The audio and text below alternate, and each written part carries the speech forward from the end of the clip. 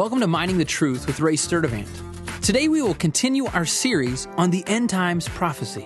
Listen in as Ray begins to unfold the truth. Hi, I'm Ray Sturdivant. We're studying the end times, and today we have Q&A Friday with our good friend, John Lake. Hey, Ray, thanks for letting me come in. You bet. What questions do you have this week? Well, just moments ago, Iranian defense minister was quoted as saying that a war with Israel means that the 12th Imam or Mahdi is coming. What do you think about that?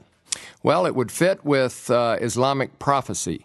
And the difference between what Shia believe and Sunnis believe about the Mahdi is Shias believe in a 12th Imam. They believe the 12th Imam went into hiding in the 800s, and that when war breaks out and chaos ensues between Israel and Islam, the Mahdi will reappear.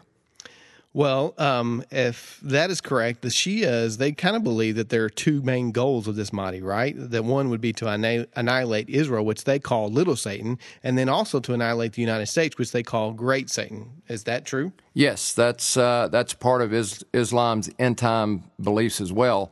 And part of that picture, as we just got through looking at, Isa, their version of Jesus, is going to come back to set the record straight that he never intended for Christians to worship him as God, and that they didn't get it right. And so Isa is going to go on a worldwide campaign to kill Christians and Jews.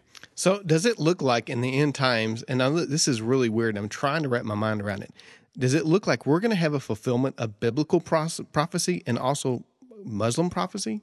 It's quite possible. I am certainly not willing to make a dogmatic declaration on that. I just find it fascinating, the similarities between our end times prophecies and Islam's, and they seem to be talking about very similar things. They're just polar opposites.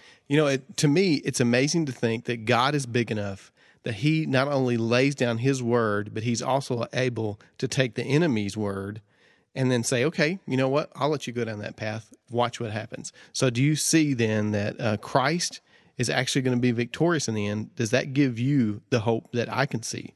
Absolutely. One of the passages that come to my mind is, where God says he uses the wrath of man to praise him.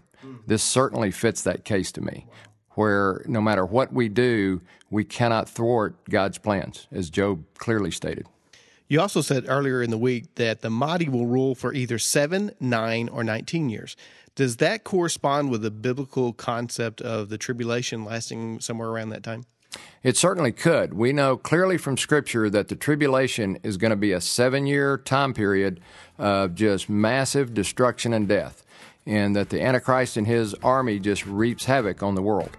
But we have to know as Christians that God is in control. And when we're rightly related to him, he will see us through whatever tribulation we go through. That's all the time we have for this week. Thanks for listening. I'm Ray Sturdivant, Mining the Truth.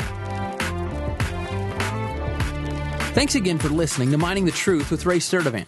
If you have any questions or comments, don't hesitate to join us on the web at miningthetruth.com. Thanks again, and don't forget to join us as we continue mining the truth.